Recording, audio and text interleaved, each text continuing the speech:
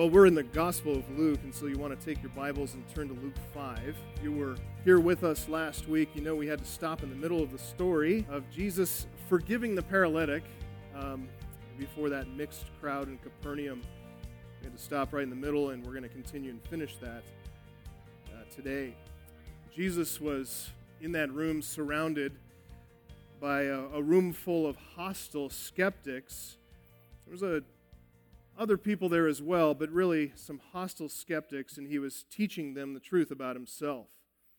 There was power with him at the time to heal, and when the moment came to display that power, he pronounced forgiveness of sins, justification by faith, which is what we talked about last time, was the greatest miracle of all. We want to refresh our memories of the context here by reading that portion. So follow along as I read what we covered last week in Luke chapter 5, starting in verse 17. On one of those days, as he was teaching, Pharisees and teachers of the law were sitting there, who'd come from every village of Galilee and Judea and from Jerusalem. And the power of the Lord was with him to heal. And behold, some men were bringing on a bed a man who was paralyzed. They were seeking to bring him in and lay him before Jesus, but finding no way to bring him in because of the crowd, they went up on the roof and let him down with his bed through the tiles into the midst before Jesus. When he saw their faith, he said, "Man, your sins are forgiven you." When that paralytic was lowered into the room, hot, stuffy, packed house, room full of people, as we talked about last time, the dust and the particles and everything was filling the air, choking people out. Great interruption. There was a large delegation that day of skeptical Jewish leaders. They'd come from the Jewish religious establishment. And there were many other onlookers there as well. Some that were there really just to see the controversy that might stir up with Jesus being with them, but also some others there to see Jesus himself, to hear his teaching, to see what they might see about his miraculous power to heal. When those four faithful men lowered their paralyzed friend into the room right in front of Jesus, Jesus took one look, and he saw their faith, and he pronounced on that man the fulfillment of gospel promise. Man, or friend, you might better translate it, your sins are forgiven you. Because we understand New Testament doctrine and how the New Testament unpacks what happened that day, we realize that what he said there, that pronouncement, is an acknowledgement that the greatest miracle of all had happened. Started with regeneration by the Holy Spirit. It led to repentance and saving faith. It resulted in justification, a declaration by God that man is justified, forgiven of his sins. And it was an incredible proclamation. And it really took the air out of the room as everybody was stopped short, expecting one thing and seeing something that, frankly, perplexed them. And it's what happens next that is really the larger point of the narrative. The greatest point in the narrative comes in the second half of the narrative, starting with the skeptical thoughts of the scribes and the Pharisees there in verse 21. Take a look. Notice their reaction. The scribes and the Pharisees begin to question, saying, "Who is this who speaks blasphemies? Who can forgive sins but God alone?" The tension that was caused by the interruption of this paralyzed man and his four friends, that tension had been resolved when Jesus absolved the man of his sins. But as Jesus' words, as they started to settle on the people who were there, settle on the spectators, the implications of what he had just said created an entirely new kind of tension. This was a deeply theological tension. It got down into their hearts about what they believed and did not believe. It was caused by the presence of someone they had never seen before. Jesus' words, his teaching, his actions, his behavior, they did not have any category to put this man in. And the tension that we see here with this holy person in the midst of an unholy room full of people, his presence there forced a decision about the nature, the identity, and the claims of Jesus Christ. And that's what Jesus intended. What Jesus is forcing this room full of people to consider, what he presses them to acknowledge, is the full authority of the Son of Man. So with that in mind, let's look at the first point in our outline for today, which is this point. Jesus confronts sinful deduction. Jesus confronts sinful deduction. Let's look at verse 21 a little more closely, because it really gives us some insight into how these religious leaders were thinking, how they were processing what they had just witnessed with Jesus forgiving this man. The scribes and the Pharisees, again, verse 21, began to question, saying, "Who is this who speaks blasphemies? Who can forgive sins but God alone?" There's a sense in which the scribes and the Pharisees are not altogether wrong here, are they? I mean, they're wrong in the judgment they've made, the conclusion that they've come to, but they did have the right starting point. We want to acknowledge that right from the beginning. But what we see emerge from the right starting point to their sinful deduction, what becomes clear is this, that their sinful hearts are really revealed here in their sinful reasoning. And that sinful reasoning, that deduction, that process of deduction leads them to a sinful conclusion. What they deduce about Jesus, the conclusion that they come to, it's not going to result in salvation for these men. They're cutting off from themselves the only hope of eternal life, which is Jesus Christ in front of them. So this is very, very serious. The scribes, the same group there that Luke introduced us to in verse 17 as law teachers, scholars. They're the law experts. They're the scribes and the Pharisees there, and they represent the theological and popular leadership of Israel. These men are men of great influence. And as we said, their starting point was sound. Their question was even reasonable. And if they'd stopped there, they would have been fine. For example, if they simply said, "Who is this?" And then they said, "Who can forgive sins but God alone?" If that's all they had said, they would have been on the right track. Because forgiveness is exclusively a divine prerogative, right? Only God can forgive sins. Even David, when he confessed the matter of his sin in his adultery with Bathsheba, Psalm 51, you remember that? You can also read about it in 2 Samuel chapter 11 and 12. But remember, that sin of adultery with Bathsheba, that involved a lot of other sins as well, including deception, conspiracy to commit murder, actual murder, getting a guy drunk, conspiracy to cover it up, conspiracy to deceive the entire kingdom. But when David confessed that sin, in Psalm 51, he prayed this, Psalm 51:4, "Against you and you only have I sinned and done what is evil in your sight." How could he say that? After all that he had done, after all the consequences spilling out of that sin, how could he say, "Against you and you alone have I sinned and done what is evil in your sight"? Well, that's because God is the lawgiver. And he's the only lawgiver. And every sin that David had committed in that whole endeavor, which not only was the adultery, but everything spilling out after that and all the cover-up of the birth and everything else, I mean, it lasted over a year. All of that, every single sin involved in that, no one but God gave the laws about those things. All sin's a violation of God's holy standard, not man's standards. It wasn't Bathsheba or Uriah who gave laws about adultery. That was God's law. And David sinned against it.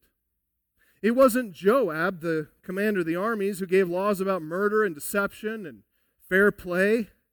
God gave all those laws. David sinned against those laws. Consequences abounded, most certainly. Terrible consequences, lasting consequences. David's sin hurt many, many other people. David's sin defiled many people. It sullied the entire kingdom, got somebody killed. Technically speaking, God is the one. Theologically speaking, God is the only one against whom sin was committed, because God, not man, gave the laws that David violated. And that means God, and God alone, is the only one who has the right to forgive sins. Listen, that's why none of us, beloved, has the right to withhold forgiveness from other people who have sinned against us. Even though God is the one against whom we sin in an ultimate sense, and we must ultimately reconcile with Him first and fundamentally, it is a right thing when we commit sin that hurts another human being. It is right for us to go to that person, confess our sin, ask that person to forgive us. As James says, James 5:16, confess your sins to one another and pray for one another that you may be healed. And if you've been hurt or offended by someone else's sin, you must forgive. You have no right whatsoever to withhold forgiveness from other people. In fact, as Jesus often taught, and most pointedly from Matthew 18:21-35, if you don't forgive, it's an indication that you may not be a Christian at all. If God offers you the complete and total remission of the sins you've committed against His standards, against His law, against His holiness, if He's offered you complete and total remission of those sins and then you refuse to forgive your fellow man, in His anger, God will hand you over to the jailers until you should pay all your debt, which is an unpayable debt, by the way, because every sin, from the smallest to the greatest, is a sin against an eternal being. So every sin has an eternal consequence. You can never repay it. That's why hell is eternal. And Jesus said God will hand you over to the jailers if you don't forgive. So also my Heavenly Father will do to every single one of you, Matthew 18:35, if you do not forgive your brother, and get this, from the heart. Not just speaking it, not just an external show, but from the heart where only God can see. This is serious, this matter of forgiveness. And the scribes are correct about the principle, about the seriousness of it. They're biblical scholars. These guys are careful theologians. They got this right. They had the correct theological starting point, namely that forgiveness is exclusively a divine prerogative. And they asked the right question to follow up from that. Who is this? Literally, who is this man? Who is this one? Being stymied about Jesus, that's understandable. I mean, who of us is not overawed and perplexed by Jesus Christ? Every time we read the Gospels, we're just puzzled and have to learn and understand. Sometimes, what is He talking about? Why did He do that when I expected this? Look, they didn't stop with the principles of good theology. They didn't stop with admitting their perplexity about Jesus Christ. They went further. They came to a sinful conclusion in their hearts. In fact, I'll speculate here. I think it's justified by the context. I think these scribes and Pharisees entered the room that day with their conclusions already in hand. I think their minds were pretty well made up. And I say that because their deductions were not based on necessary inference from what they saw in front of them. Their conclusions had been predetermined by a prejudiced starting point. They were already biased against Him. In other words, they came to Capernaum ready to conclude what they already had determined, that this man is not to be trusted. That's how Luke recorded it too. They lead with their conclusion here. He's speaking blasphemies, and then they followed up with their theological justification. Who can forgive sins but God alone? There was nothing restraining their judgment. Their heart was unbound. Nothing to keep them from concluding that Jesus is here a blasphemer, which is exactly the opposite of what they should have concluded. This is an unbiased reasoning here, not in any sense. This is a sinful deduction on their part. And Jesus confronts it head on. Look at verse 22. When Jesus perceived their thoughts, he answered them, "Why do you question in your hearts? Which is easier, to say your sins are forgiven you, or to say, rise and walk?" Now, as the readers of Luke's gospel, we are given here a very privileged perspective. From our vantage point, we not only see how the religious leaders here were sinful in their reasoning, but Luke, he also shows us here an insight into the deity of Jesus Christ. And notice, he doesn't just tell us Jesus is divine. It's not just a propositional statement. He records the facts in such a way that we can't avoid coming to that conclusion for ourselves. I mean, if we take this seriously, that's all we can conclude, is that Jesus is divine. Look at the way verse 21 reads. You might be tempted to think that the scribes and the Pharisees, they're reasoning out loud. Like they're questioning, and their questions and comments are coming out loud, and Jesus kind of overhears it. They weren't.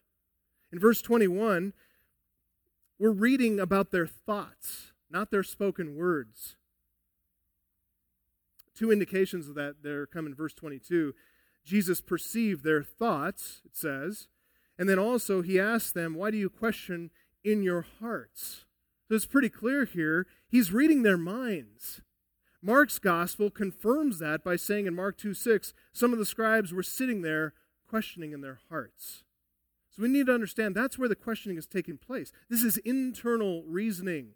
And to make that fact plain to us, as Luke writes it, he has kept this part of the scene connected by threading it together with the same word, and it's the verb dialogizomai.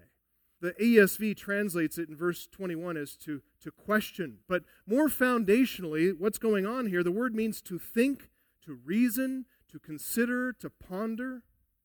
First and foremost, this is something that happens internally. This is internal reasoning. There are times in certain contexts when the word is used to refer to something that is known on the outside. But when it's used to refer to something that moves from internal pondering to external, outside reasoning, something discussed out loud, something you could actually hear and listen to, in those cases, when the word is used in those contexts, the word dialogizomai refers to discussing the matter in great detail. It tells us about a rather lengthy exchange, like some kind of an open debate where there's a back and forth argument. And that's clearly not happening here in this context. The scribes and the Pharisees, according to what Luke tells us here, they had just begun to question, to reason, to question and think about things in their hearts. And then in verse 22, when Jesus turned to address them openly, you know what he was doing? He was exposing their thinking. Can you imagine sitting in that room and you're the one asking those questions about Jesus? You're the ones coming to that conclusion, and he talks about what's in your heart and exposes it to everybody else. You're looking around the room like, is anybody else seeing this? Am I the only? Is he talking about me? They just begun to question. So he's exposing their thinking.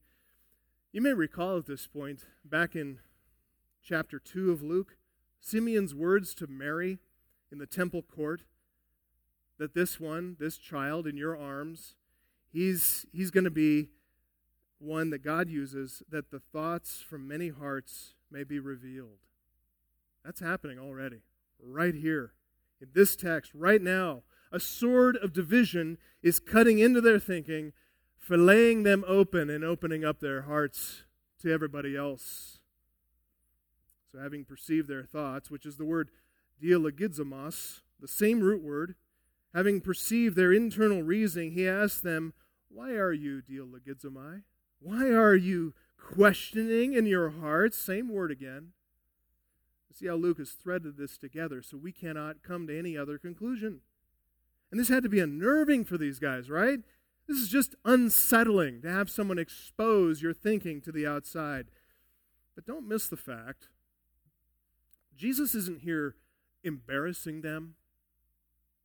He's not even like overtly indicting them for their thinking. Before Jesus demonstrates his own prerogative to forgive sin, he's even answering their question by reading their hearts. They said, "Who but God alone?" Listen, if forgiving sin is exclusively a divine prerogative, and it is, what about omniscience? Isn't that a divine attribute? Didn't he just teach them something? The basis of their judgment against him is that they believe he's not God. And he has said something that only God has the right to say, but now he's just done something that only God can do. He's read their minds. He's exposed their thinking to everybody in the room. You'll remember that God told Samuel, the Lord sees not as man sees. The word translated Lord in 1 Samuel 16:7 is the divine name Yahweh. So Yahweh told Samuel, Yahweh sees not as man sees. Man looks on the outward appearance. It's not a judgment against us. It's just what we can do. We can't see anything on the inside. We look on the outward appearance. Man looks on the outward appearance, but Yahweh looks on the heart. So Jesus has just done something very Yahweh-like. And each one of the scribes and the Pharisees knows it. Jesus has invaded their private thoughts. He's exposed their hidden thinking, their sinful thinking, and he's revealed it openly. But he didn't just reveal their sinful deduction. He confronted it directly. He dealt with it head on. And in fact, he clarifies the real nature of their question in verse 23. He says, which is easier, to say your sins are forgiven you, or to say rise and walk? Again, by asking that question, Jesus is here showing mercy. He's showing grace because he's challenging them here to reason differently, to forsake their sinful reasoning and to reason correctly, to reason righteously.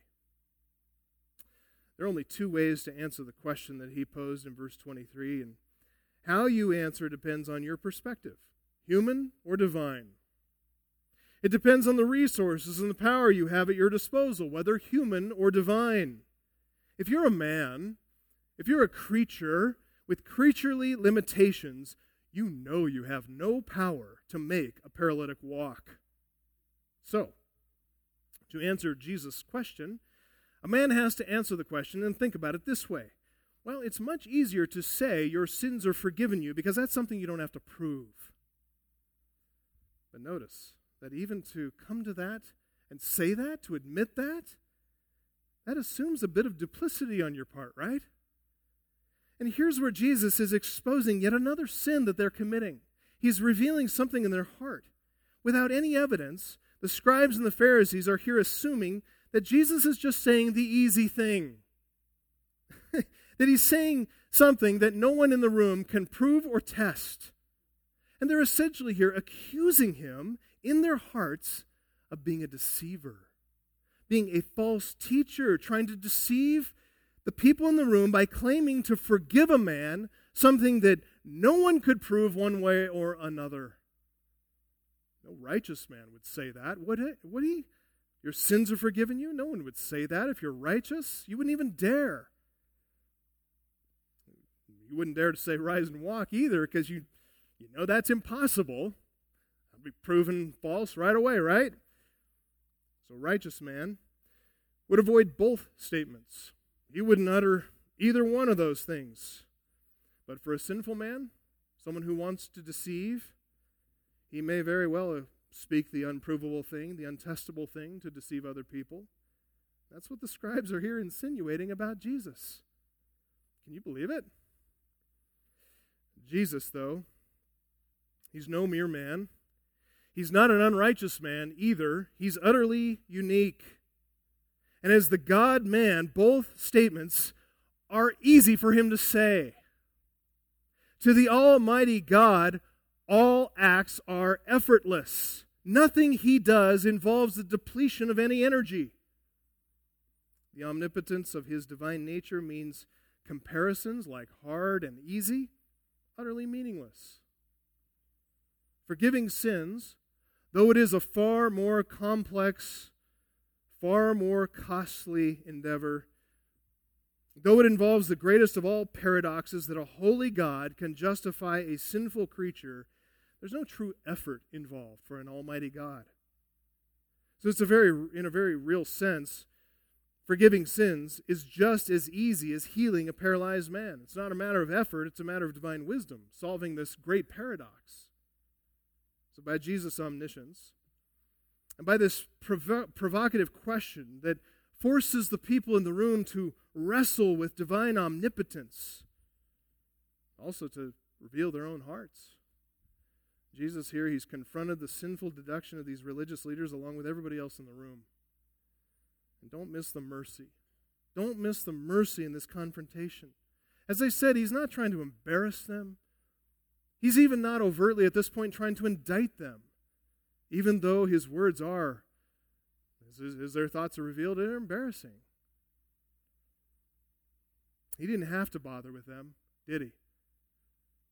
He wasn't obligated at all to show mercy, to answer their mental objections, but he confronted it anyway. Why? Because he loved them, because he cared, and also to make a larger point to the entire crowd. That's point one. Look at point two. Jesus clarifies here sound instruction. He clarifies some sound instruction. From Jesus' perspective, healing this man's paralysis is really kind of incidental to the larger point that he intended to make. It's not that he's cold, calculating, doesn't care about this man and his paralysis. He does care. In fact, he went and healed the deeper issue first. He pronounced the forgiveness of sins, which ensures eternal life, heaven with God forever, apart from the presence and power of sin, no longer to struggle with it. That's the greater. He showed greater love already. He cared about his paralysis. That's part of the point here. But what happens next is really a dramatic sermon illustration to clarify his teaching. Let's back up to verse 22 again. We'll start reading from there. When Jesus perceived their thoughts, he answered them, "Why do you question in your hearts? Which is easier, to say your sins are forgiven you, or to say rise and walk? But that you may know that the Son of Man has authority on earth to forgive sins." He turned, he said to the man who was paralyzed, "I say to you, rise, pick up your bed, and go home." And immediately he rose up before them, picked up what he had been lying on, and went home, glorifying God. It's important to note here that this is the heart of the narrative. This is the main point that Luke wants us to see here. It's the central focus of the other parallel accounts as well. Matthew and Mark each draw attention to precisely the same point. And that's because it was Jesus' main point in performing the miracle. The purpose of healing the man's paralysis wasn't primarily about showing compassion. It wasn't primarily because he felt for the guy who couldn't walk around and support his own weight. It was about demonstrating the fullness, the absolute unqualified fullness of his authority. You can see there at the beginning of verse 24, there is a purpose clause. Jesus commanded the paralyzed man to get up and go home for the purpose of making this larger theological point, namely, that they might know for certain that the Son of Man has authority on earth to forgive sins. It's the same thing that accords with Luke's purpose in writing this to Theophilus. He says, I want you to know with certainty about the things you've been taught about Christ. Here we see the same. This that falls right in line with Christ's purpose. I want you to know that the Son of Man has authority on earth to forgive sins. Why does he want them to know that? Is it a matter of being in love with principles? No. He wants them to know he has authority to forgive sins. Why? Because he wants them to find forgiveness of sins. It's all the demonstration here of the mercy and the compassion and the kindness of our God revealed in Jesus Christ. We need to stop at this point and talk about that title, the Son of Man. It's very, very important. It's a huge theological category in the life of Jesus Christ, and it may seem strange to us that Jesus here speaks about himself in the third person. Whenever we find people talking about themselves in the third person, they're usually some celebrity or politician, and we kind of say, who do they think they are, Talking about yourself in the third person, it's kind of pretentious. But for Jesus, he's making a point. This is the first of the use of the title, the Son of Man, in Luke's Gospel.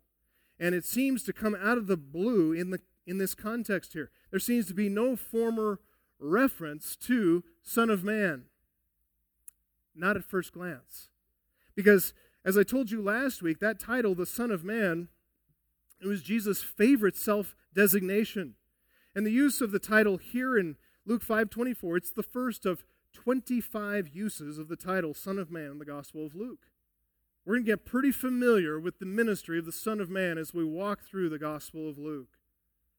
And every time it's used in Luke, Jesus is the one using it, and he's using it to speak and to teach about himself.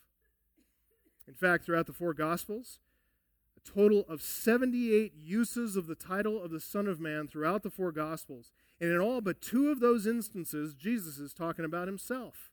He's teaching about himself. And even then, in those two uses, where Jesus isn't the one using the title Son of Man, it's in John 12:34, a single verse, and the crowd is asking what Jesus meant when he told them about the ministry of the Son of Man. They said, "We have heard from the law that the Christ remains forever. How can you say that the Son of Man must be lifted up? Who is this Son of Man?" So they're reacting to his teaching. And in 76 other uses throughout the Gospels, Jesus is the one teaching about it. Now, the first chronological reference to the Son of Man comes very early in Jesus' ministry when he met Nathanael and told him, John 1:51, "Truly, truly, I say to you, you will see heaven opened, and the angels of God ascending and descending." Now, that's a reference to Jacob. Remember when he was laying in the desert on a rock as his pillow, and he has that dream. You always have weird dreams when rocks are your pillows, right? You don't want to do that. But he's laying on a rock, and God gives him this vision, and it's angels ascending and descending from heaven to earth on a ladder, right? Well, Jesus says to Nathanael, "I say to you, you're going to see heaven opened, and you're going to see the angels of God ascending and descending, not on a ladder, but on the Son of Man." He's the mediator between God and men. That's the first use. And it's the first indication of what Son of Man means. A little later, Jesus interacted with one of the chief Pharisees named Nicodemus in John chapter 3, and he told him, John 3:13-15, "No one has ascended into heaven except he who descended from heaven." Who is it? The Son of Man. So he's telling Nicodemus, basically, you need to listen to me because I know what I'm talking about. I came down from heaven. You ever been to heaven, Nicodemus? I didn't think so. So listen to me. And as Moses lifted up, he keeps on telling Nicodemus, as Moses lifted up the serpent in the wilderness, so must the Son of Man be lifted up, that whoever believes in him may have eternal life.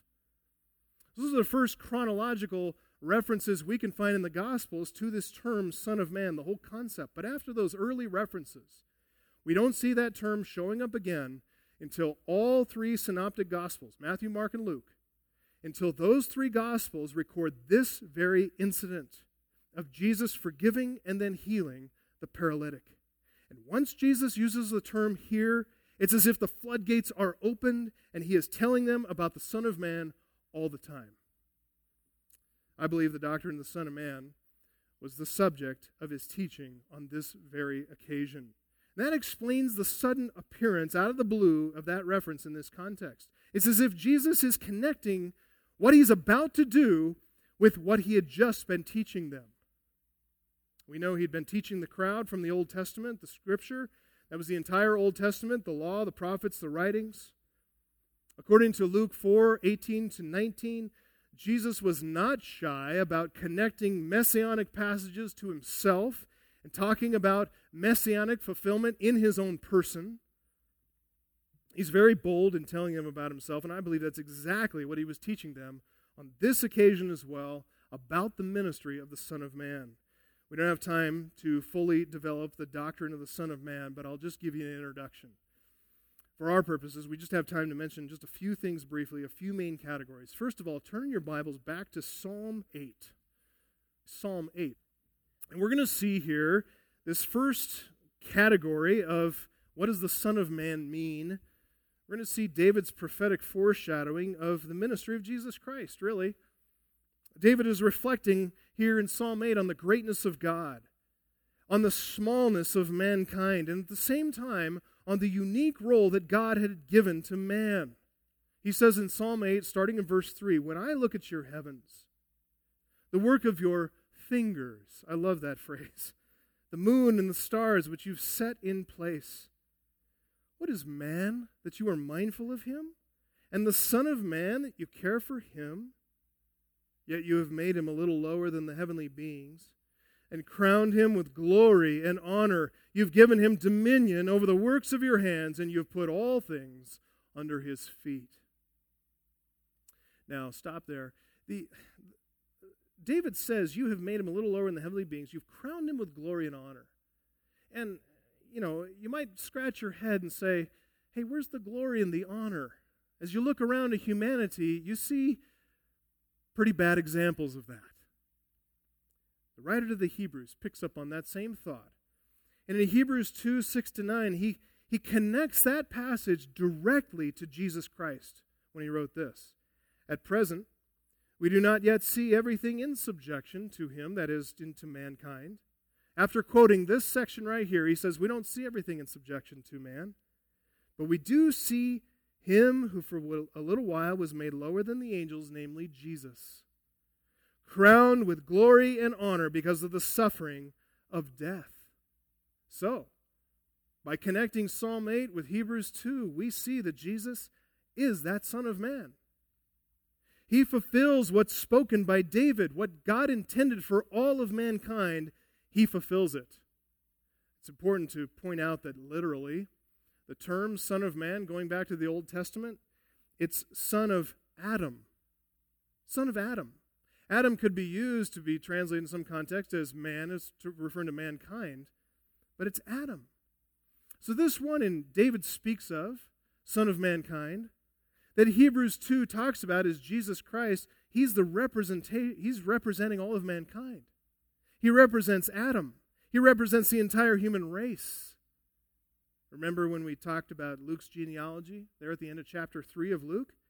That genealogy started with Jesus and worked its way backwards. Luke 3, 23-38, traced Jesus' physical lineage through Mary's father Eli, going all the way back to the son of Adam, the Son of God. Remember that? We talked about that at that time, that Adam had failed in representing the human race. He failed to fulfill all righteousness. And so in him, we all failed. We've all been guilty of his original sin. We're born in sin, born with a sin nature, born with a propensity and proclivity to commit sin. We don't have to teach our children to sin. They just do it. We have to teach them to obey. It's hard.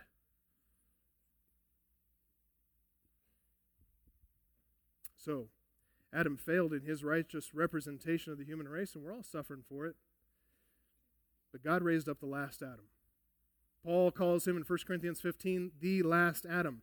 And it's his own son, Jesus Christ. And he sent forth this last Adam to fulfill what Adam had failed to do. So Jesus then, he is our perfect representative. He is the representation of ideal man, what God intended from the very beginning. And we're saved when we're united with him. Second category, we could call it, about this teaching of the Son of Man. Turn to Ezekiel 2. You're in Psalms, so go to your right toward the end of your Bible to Ezekiel. Ezekiel chapter 2. And this is the calling of Ezekiel. If you want to have a fascinating study sometime, study the whole book of Ezekiel, but go into that chapter 1. Just get a cup of coffee and put on your seatbelt, because that is a weird chapter. It is talking about this revelation of the glory of God in that chapter. And then, after that revelation of God's glory, his divine glory, we see the calling of Ezekiel. And this connects here with the first category, that Jesus is the representation of mankind in being the last Adam. But there's also some other uses of this title, Son of Man, in the book of Ezekiel. You remember, this post-exilic prophet Ezekiel, he was in Babylon. He'd been taken away from Israel like all the rest of his kin. And he was in Babylon. He's standing by the Chebar Canal. It's one of the major well-known canals coming off of the Euphrates River just south of Babylon. And that's where the Lord called Ezekiel. And he showed them this astounding vision of the glory of God. In fact, as you read that, the vision that Ezekiel saw, it rivals Isaiah's terrifying experience in the very throne room of God. And at the end of chapter 1, you can look at there if you see it in Ezekiel 2, you look back at chapter 1, Ezekiel said, "When I saw the appearance of the likeness of the glory of the Lord, I fell on my face, and I heard the voice of the one speaking." He reacted just like Isaiah did. He's undone here. He's utterly baffled. He's stymied. He's perplexed. He fell on his face, and then notice what happens right at the beginning of chapter 2. The voice speaking said to me, "Son of man, stand on your feet, and I will speak with you." He didn't have the power to stand on his feet. And as he spoke to me, the Spirit entered into me and set me on my feet. And I heard him speaking to me. He said to me, "Son of man, I will send you to the people of Israel, to nations of rebels who have rebelled against me." And then it continues on. Those two uses of the Son of Man, that title, are the first of 93 uses of that term, Son of Man, in Ezekiel. In fact, it's the exclusive term of address that God used whenever he spoke to that prophet. God referred to him as Son of Man, and that's all he called him. As you read the rest of Ezekiel's prophecy, God speaks to him as Son of Man, as a member of the human race, as a member of the sinning people of Israel. But it's clear that throughout Ezekiel, God is pulling Ezekiel out. He's extracting the Son of Man kind of like out of sympathy with the human race. God is extracting from Ezekiel a sense of sympathy for his own people by showing him the sins of his people. He doesn't want Ezekiel anymore to sympathize with the sins of those sinful leadership and all of that. He's helping Ezekiel to develop a sympathy for the divine perspective instead. God wants Ezekiel as the Son of Man to sympathize with God's concerns, not man's. You can see this happening over the entirety of the book, but it's especially clear in Ezekiel 8. Go ahead and turn to Ezekiel 8. Because God took Ezekiel, I'm just going to show you one of these. There's a lot we could talk about, but God took Ezekiel by a vision to see the sins that were committed in Israel by its leadership. And Ezekiel, by the way, he's sitting as he's transported by a vision to see the sins of the leadership of Israel. You know who's sitting in front of him? The elders of Israel. They're all sitting in front of him, and God in that moment takes him out of that moment and takes him into the very heart of the temple. Look at Ezekiel 8:7. Starting there, God brought me to the entrance of the court. And when I looked, behold, there was a hole in the wall. And then he said to me, "Son of man, dig in the wall." So I dug in the wall, and behold, there was an entrance. And he said to me, "Go in and see the vile abominations they're committing there." So I went in and saw. There, engraved on the wall all around, was every form of creeping things and loathsome beasts and all the idols of the house of Israel. What's the very first command in the 10 Commandments? You shall have no other gods before me. What's the second? You shall not make for yourself an idol, an image of anything that's created. What's he see? Violation of the first 2 commandments in the heart of the temple. What in the world is going on? Verse 11, before them stood the 70 men of the elders of the house of Israel. And Jaazaniah, the son of Shaphan, standing among them, each had his censer in his hand, and the smoke of the cloud of incense went up. And then he said to me, "Son of man, have you seen what the elders of the house of Israel are doing in the dark, each in his room of pictures? For they say, the Lord does not see us, the Lord has forsaken the land."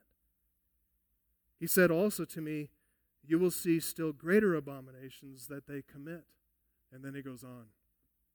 It's as if God wants Ezekiel to really feel all of this.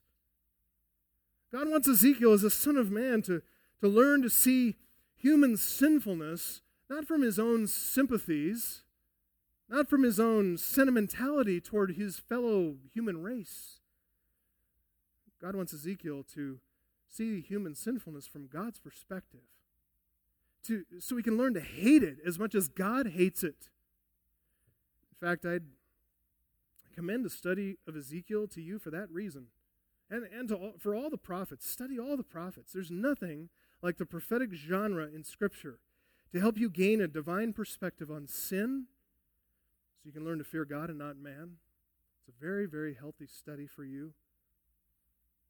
That passage in Ezekiel 8, it continues in verse 14. I'm not going to read it all, but God shows Ezekiel women weeping for Tammuz, men in the inner court of the house of the Lord, and they're bowing before the sun. Not the S-O-N, but the S-U-N, the star in the sky. They're bowing before it in worship. And the indictment is thorough. And as God is relaying it, the indictment's never exaggerated. It's utterly devastating. And the whole time, God is telling Ezekiel, son of man, look at this. Son of man, look at that. As I said, it's as if to say to him, what is wrong with your people, Ezekiel? What is wrong with the human race, Ezekiel, of which you are a representative member as a son of man? At the same time, God is calling Ezekiel out of their midst, teaching them to see the situation from his perspective, teaching them to sympathize with God's concerns, to feel God's indignation for the sins that the people were committing. So this term, son of man, as we said, it's the first category. It's a picture of humanity. It's a picture of the ideal man, the perfect representative of the human race, which is Jesus Christ. But then in Ezekiel, there's some development of that term to bring humanity into line with divine concerns for holiness. And there's almost here in Ezekiel a foreshadowing of the fact that God is going to train that last Adam, that final Son of Man, to fulfill his role as the perfect representative of the human race by preparing him to be our perfect mediator, by preparing him to be our sympathetic high priest. And that is the very point that the writer to the Hebrews makes. Look, there's one more use of the term, and this is really the category that is absolutely critical for understanding what Jesus taught about the ministry of the Son of Man. You're in Ezekiel, so turn over one book toward Revelation. Turn over one book to the right to the book of Daniel. And look at Daniel chapter 7, verse 9. God is giving Daniel a vision of the empires of the earth. And that vision corresponded to an earlier vision that Daniel had, the image that Daniel saw in chapter 2. But here in chapter 7, God shows Daniel a vision of Babylon, represented by a winged lion, Medo-Persia, represented by a bear, Greece, represented by a leopard. There's an indescribable beast. It's a dreadful 10-horned beast, which represents the Roman Empire. And for Daniel, these represent present and then future kingdoms or empires of the world.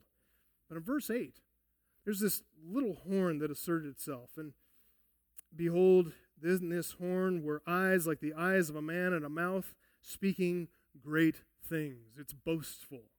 It's proud. It's arrogant. And this is perplexing to Daniel. As he's considering this picture, we understand from the rest of the reading, or the rest of the New Testament, this is a picture of the rise of Antichrist. The whole thing pictures events that are way future to Daniel, even future to us. But notice what it says in verse 9. As I looked, thrones were placed, and the Ancient of Days took his seat. The Ancient of Days, who's that? It's God, right? His clothing was white as snow, the hair of his head like pure wool. His throne was fiery flames, its wheels were burning with fire. A stream of fire issued and came out from before him. Thousands served him. 10,000 times 10,000 stood before him. The court sat in judgment, and the books were opened. Daniel's here, he's considering this terrifying beast, final beast, 10-horned beast. He's thinking about the perplexing nature of the power that such a little horn possessed. No doubt all this is causing him to worry, to dread the future, and God enters the scene.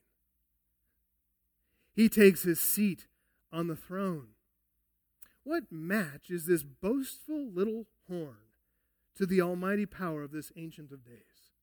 Nothing to worry about at all. Look at verse 11. I looked then because of the sound of the great words that the horn was speaking. And as I looked, the beast was killed, and its body destroyed and given over to be burned with fire. Well, that was the end of that. Smashed it like a bug. Then verse 12. As for the rest of the beasts, their dominion was taken away, and their lives were prolonged for a season and a time. Then verse 13. I saw in the night visions, and behold, with the clouds of heaven there came one like a son of man. And he came to the Ancient of Days and was presented before him. And to him was given dominion and glory and a kingdom that all peoples, nations, and languages should serve him. His dominion is an everlasting dominion which shall not pass away, and his kingdom one that shall not be destroyed.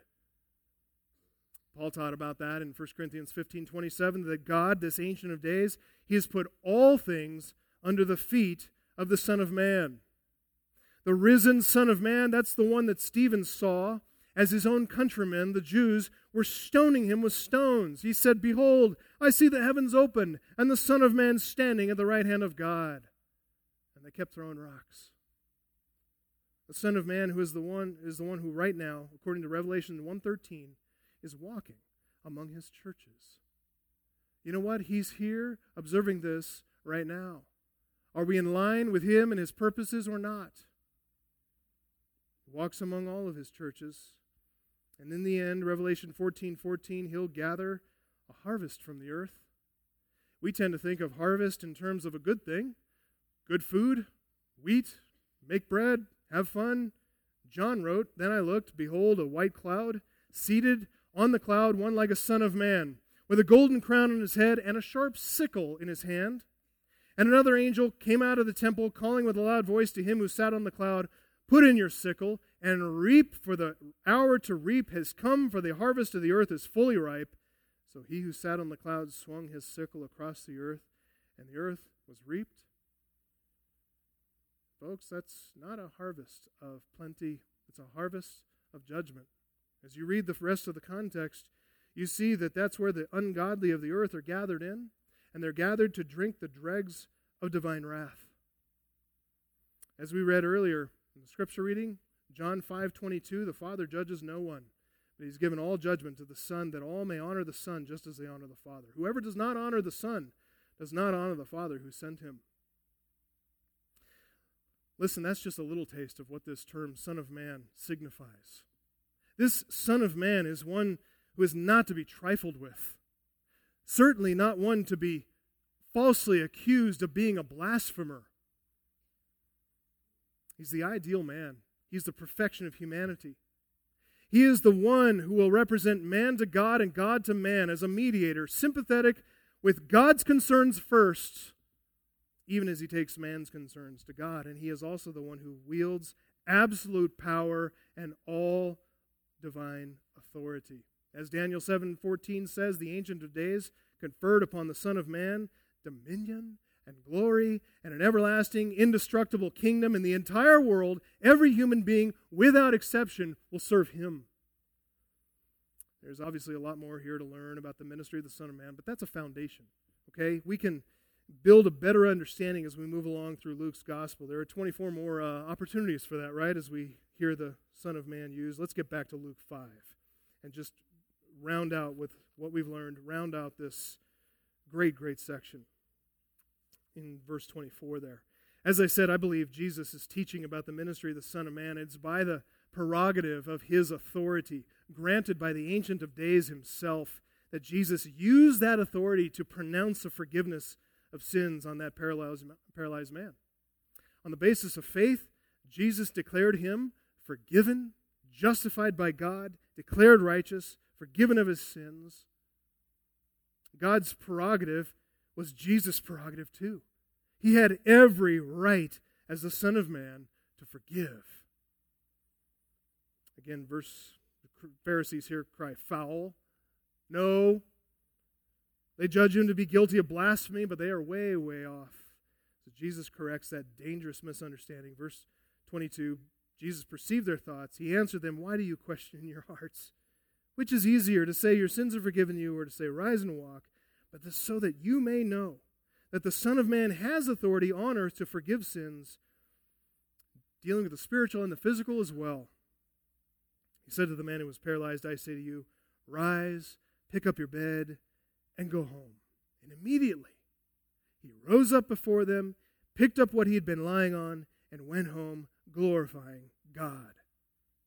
As I said, the point of the healing is to demonstrate the extent of his authority as the Son of Man. Healing the paralytic wasn't the larger issue. Demonstrating his authority was, because that is what is saving to us. He has absolute authority, full authority to forgive sins. His authority is as high as God's because, get this, because it's very important, his authority is as high as God's because this Son of Man is also the Son of God. We've seen that in the passage. He's exercised divine omniscience, divine power, divine prerogative, divine authority. Luke has shown us here that this Son of Man is at the same time also the very Son of God. That's some clarity he's provided, isn't it? The illustration of healing this paralytic clarified that sound instruction that he'd given them. And you might add divine lordship to that list of attributes here, because the paralyzed man did exactly what Jesus commanded him to do. He obeyed Jesus' command to get up, pick up what he'd been lying on, and go home. He had to be relieved, right? Have the attention taken off of himself as everyone's now looking at Jesus. He stands to his feet, left quietly, went home glorifying God, and I can't imagine that he was too quiet about that, though. Everyone knew, particularly these scribes and Pharisees, they knew for certain that this Son of Man does indeed have authority on earth to forgive sins. What they chose to do with that knowledge, well, that's up to them. Would they repent of their sinful judgment?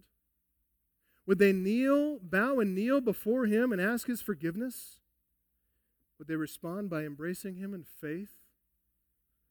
Or would they suppress that truth and unrighteousness and carry on? Let's take a look at their reaction there in verse 26, because at this point it's a bit hopeful. Because Jesus, point number 3, Jesus causes sober reflection.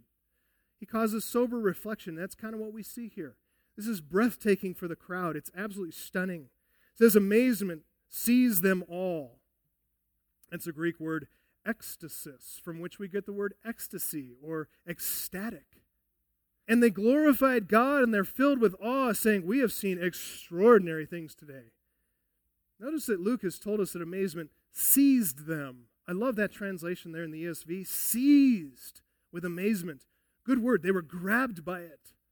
They were held fast under its grip. And it wasn't just some of them here, it's all of them. The watching crowd, the onlookers, as well as the scribes and the Pharisees too. All of them, collectively, individually, without exception, they're totally stunned at this display here of divine power, the full authority of the Son of Man, and joining in with the healed man, as it says in Matthew 9:8, they glorified God who had given such authority to men. They are stunned. How could they not be? When it says there that they're filled with awe in our text, the word translated awe is the word phobos. That's the word that's usually translated fear. They're filled with fear. Matthew tells us the same thing, but he uses the verb form. It says plainly, they were afraid. You know why they're filled with fear?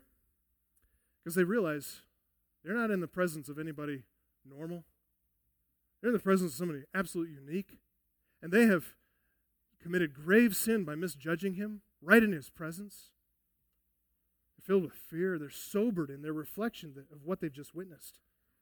Particularly for the scribes and the Pharisees, these guys are completely out of their depth. There they are in all their pomposity, all their pretension of self-importance, all their learning. And they're sitting there in judgment. They're daring to condemn Jesus for forgiving a sinner. It impugned his motives, judged him to be a pretender who's out to trick the people. All that bold audacity shriveled up and just evaporated in a moment as they watch this paralytic get up, pick up his mat, and leave for home. They're sobered, they're filled with fear, and they should be, right?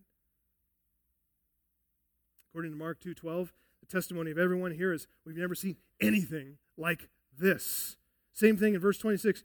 We have seen extraordinary things today. We talked about this before. The word translated extraordinary things comes from the word paradoxos, from which we get the word paradox. Really, they don't know what they've just seen. They don't have a category to fit it in. They've seen paradoxical things that don't make sense, things for which they do not have a category from their experience. This is something new. While it's all well and good to be, as Luke tells us, seized with amazement, filled with fear, to profess to have seen extraordinary things, it's all well and good to even go on and give glory to God, which is exactly right. It's what's expected. That's natural when faced with something like this, when you realize you're standing in the presence of the holy. The real question could only be answered by time. Would they believe? It's the same question we're faced today with, folks. Will we believe? Will we bow our hearts and submit our lives to this amazing person? Will we acknowledge right now the full, unqualified authority of the Son of Man, or will we not? We need to let the Word of God confront our sinful reasoning as well. Because our reasoning, apart from God and His Spirit, apart from the Word of God, our reasoning is sinful. We tend to judge things just like the scribes and Pharisees did, from our own learning, from our own experience. We're the arbiter of everything in our lives. We think we sit on the authority seat in our own lives and judge everything according to what seems best to us. But are we willing to take that reasoning and submit it to the Word of God? Will we let God's Word have its confronting and correcting work in our thought life? We need to let God's Word teach us. We need to listen to the sound instruction that comes from the Holy Spirit as recorded on the pages of Scripture. We need to stop and consider carefully what we've learned here. We need to reflect soberly and respond like the paralytic did, in faith and full obedience, glorifying God. We'd be foolish not to, right? Let's pray. Our Father, we thank you that you have taught us so much from this passage, and we're just humbled before what we see here.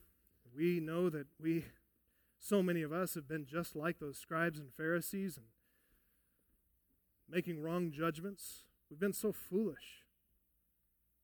We just want to come before you collectively, individually, and just repent and ask you to forgive us, bowing before you, Lord Jesus Christ, to seek your forgiveness for misjudging you, for taking you for granted, taking your grace for granted, not obeying you fully and completely as we should. Dear Heavenly Father, we're thankful that you have sent Jesus Christ to be our mediator, coming from your perspective, coming from heaven and not from earth, but coming from heaven to earth to teach us about you, but then to sympathize with us in all of our weakness, and coming to die on a cross for all of our sins, that every error in judgment and every sinful deduction would be forgiven as you nailed him to the cross and poured out your wrath on him.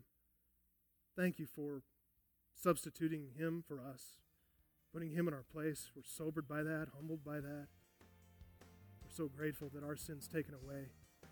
We stand before you perfect and complete, accepted in the beloved. Thank you for your goodness to us. We give you our hearts, our lives, our thoughts, that they might serve you and your purposes and be used to glorify you, to glorify this great gospel and this person, the Lord Jesus Christ, the Son of Man, who must be lifted up. And when he is lifted up, he will draw all men to himself. Let us serve that very purpose. In Jesus' name.